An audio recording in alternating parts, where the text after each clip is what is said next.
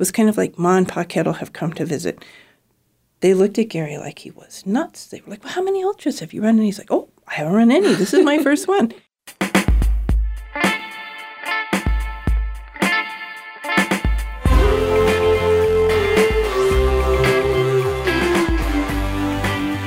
From Wyoming Public Media, this is Human Nature, real stories where humans and our habitat meet. I'm Caroline Ballard. Special thanks to some of our recent supporters, listeners Christian Hennemeyer from Bethesda, Maryland, and Barb Smith from Chesterfield, Virginia. In this episode, my colleague Melody Edwards shares the story of a man whose doctor said he'd never walk again. So he started to run. Gary Havener lives off the grid on a farm he built in a high, lonesome valley in southeast Wyoming. I broke my back 3 times. They told me I couldn't walk 10 years ago. They told me I won't be a carpenter, and I got pretty depressed. How did you break your back? Falling off a horse. Once. Falling off a house another time. I didn't fall off the horse, though. It was a very uncoordinated dismount. But it was hard for Gary to accept the idea of being disabled the rest of his life. People told me I couldn't do it, and that's really not a good idea with some people. Some people don't take you can't do that very good. Time passed, and Gary struggled with depression and relearning how to walk. One day when he'd finally healed up enough to get around the house, he was reading the New York Times, and an article caught his eye. In the sports page, I think it was, they had a big picture of a creek bottom, and it said he went running and never came back. And I thought, oh, this is interesting. The article was about Micah True, a.k.a. Caballo Blanco, to the Tarahumara Indians of Mexico. True was an ultra-marathon runner from Boulder, Colorado, who organized a race in 2003 to help preserve the running culture of the tribe. Later, True and the race became famous in the best-selling book Born to Run. Gary read that too, and it sparked something in him. So I started running and ran a little bit, ran a mile, okay, ran 2 miles, okay. My body got stronger, and also mentally I think I said, okay, I can do this. And I just started thinking, hey, I'm running. But I'd run off here, and I live in a beautiful place, so I just take off and go. And Celeste would say, toodles, and I'd leave. And then I started carrying water, and then I started carrying food and water and extra shirt. And I love this mountain. I mean, it's 17 miles from here to the other end and back. And I've got a notch on a tree up there that every time I get there, nobody's up there except the animals and me.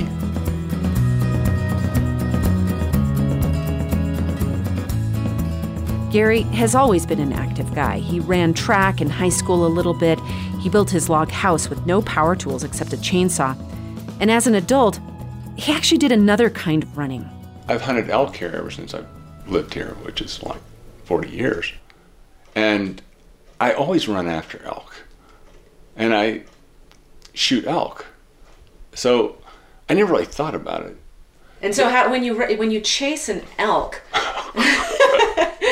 how long does one have to chase an elk to be able to kind of catch it? You don't catch it, you just get close enough to shoot it. Probably the worst part was there was this cougar, that he and the cougar were kind of braiding paths down Fox Creek Road. That's Gary's wife, Celeste.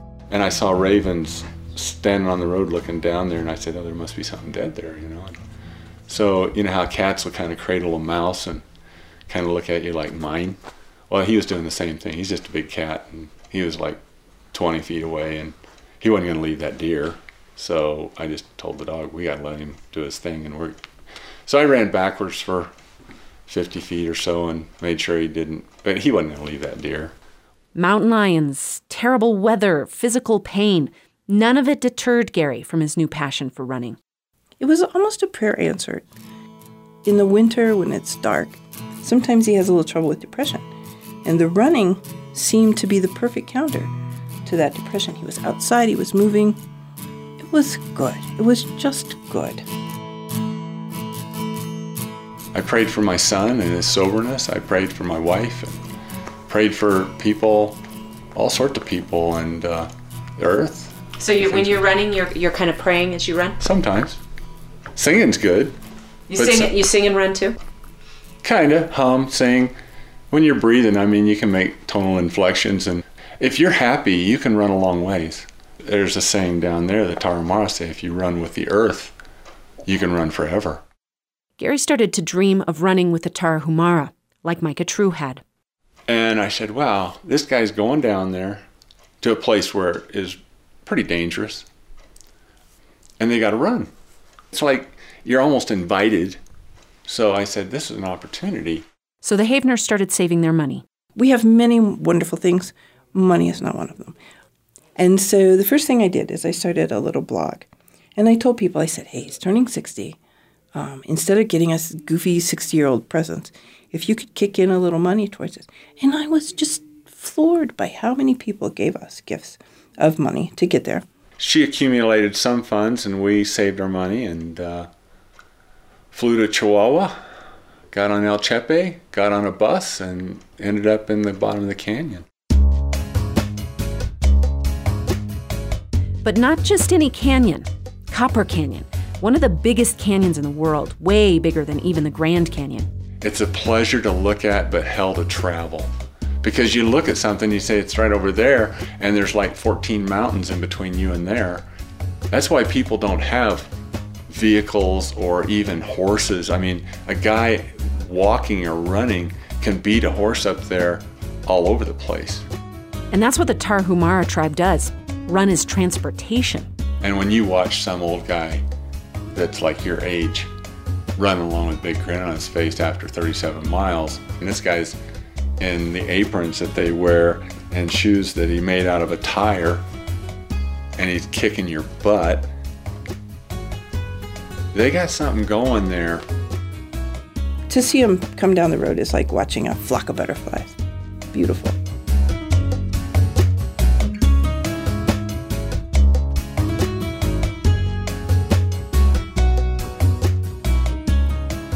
That first year, both Gary and Celeste fell in love with the Tarahumara community. As for the other ultramarathoners from around the world, I thought, God, I am so out of place here. And I think initially they thought we were out of place. It was kind of like Ma and Pa Kettle have come to visit. They looked at Gary like he was nuts. They were like, well, how many ultras have you run? And he's like, oh, I haven't run any. This is my first one. And they're like, you came to the bottom of the Copper Canyon to run your first marathon? And after a while, they kind of took him in like that crazy uncle you have at Thanksgiving. Celeste got involved too. She folded hundreds of origami horses to give out at the children's race, and she helped out with the adult race, passing out electrolytes and water at aid stations. But she was nervous. 3 broken backs, his first ultra at the age of 60. She couldn't believe it when she finally saw him running toward her at the finish line. I ran in there, I was grinning, I guess, everybody, and I sat down, and his eyes rolled back, and he passed out. This buddy of mine who's become like my brother just took me and literally threw me over his shoulder. And as soon as my head got lower than my butt, I came to, and I was crowd surfing in Eureka towards the clinic, and I said, what's going on? And they said, oh, he's back. And they let me down. I went over and had a Coca-Cola and a taco. Everything was good.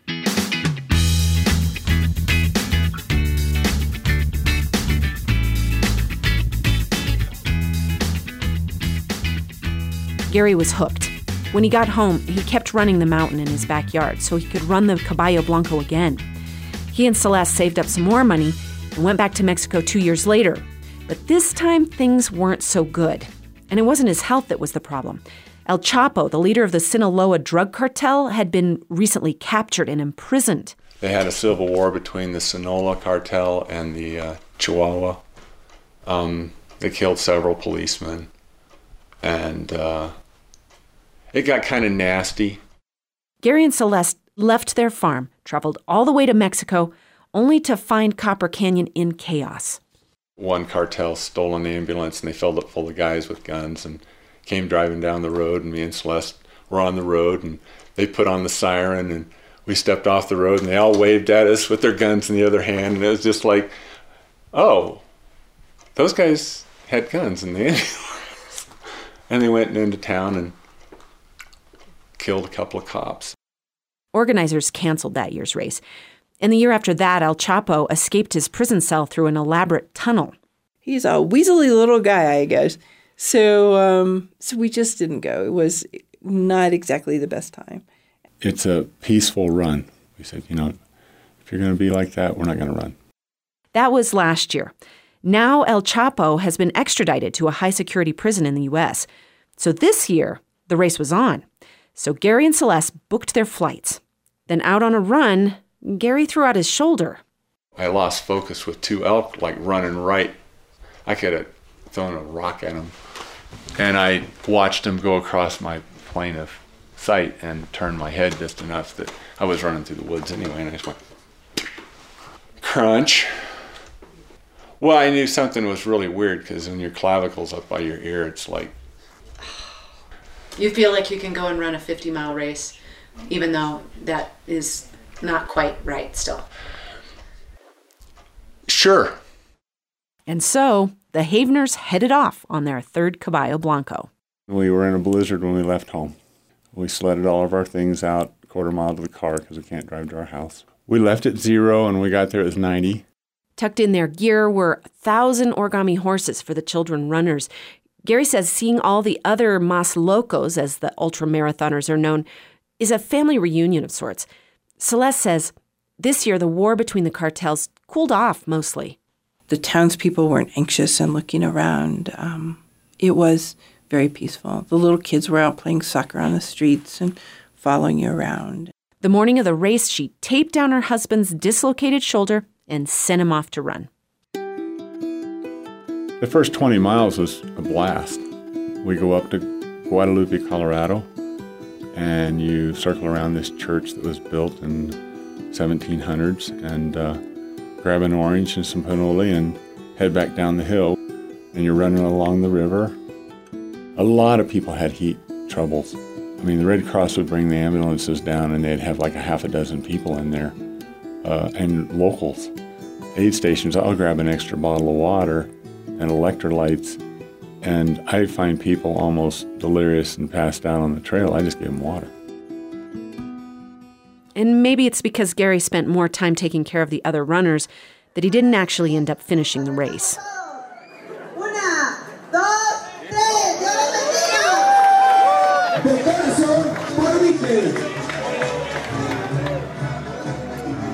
10 minutes, 20 minutes, 30 minutes went by, and I thought, okay, should I be anxious? I had to make a call coming into town the second time.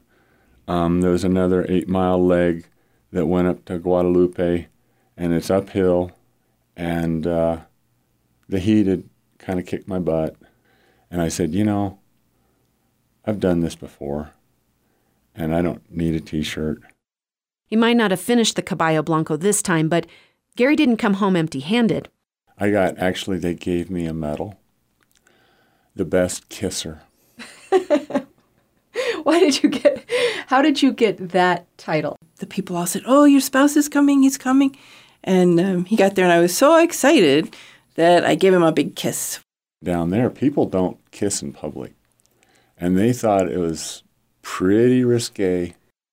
But when Gary explains why he didn't end up running those last 8 miles, he doesn't even mention his injured shoulder. How do you deal with that kind of, the pain and the suffering of it? You don't think about it. You think about the fact that your kid's been sober for 3 years. You think about your wife. And you think about looking around. I mean, you open your eyes up and not just look at the road. It's beautiful. We're pretty lucky to live in this planet, and these legs and these eyes all put together, we're a pretty amazing animal. Gary's still running the mountain behind his farm every day, but the farm might keep him from running next year's Caballo Blanco race. It's difficult to keep animals alive when it's really cold and windy and they need water. And I worried about my old dog. He doesn't eat if I'm not home. But even if he doesn't run the race next year, Gary has no plans to take a break. Well, I'm going to go run tomorrow. I enjoy it. I can escape the news when I'm running.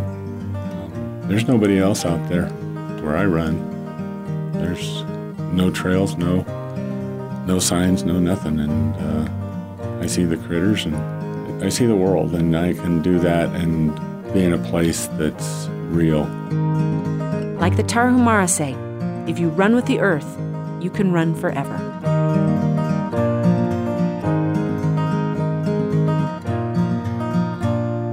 That's Gary and Celeste Havener. Melody Edwards brought us their story. And you can see photos of Gary and Celeste and Copper Canyon at our website. We also have a tasty recipe for Pinole energy bars like the runners eat, courtesy of One Ingredient Chef. It's all at humannaturepodcast.org. I'm Caroline Ballard. Our producers are Aaron Jones, Anna Rader, and Micah Schweitzer. The theme song is by Caught a Ghost. Human Nature is a production of Wyoming Public Media. Next time, we'll meet a man who distracted himself from suicidal thoughts by visiting all the national parks, until one mountain made him think about life and death in a whole new way. Listen for that story on May 31st. It's human nature.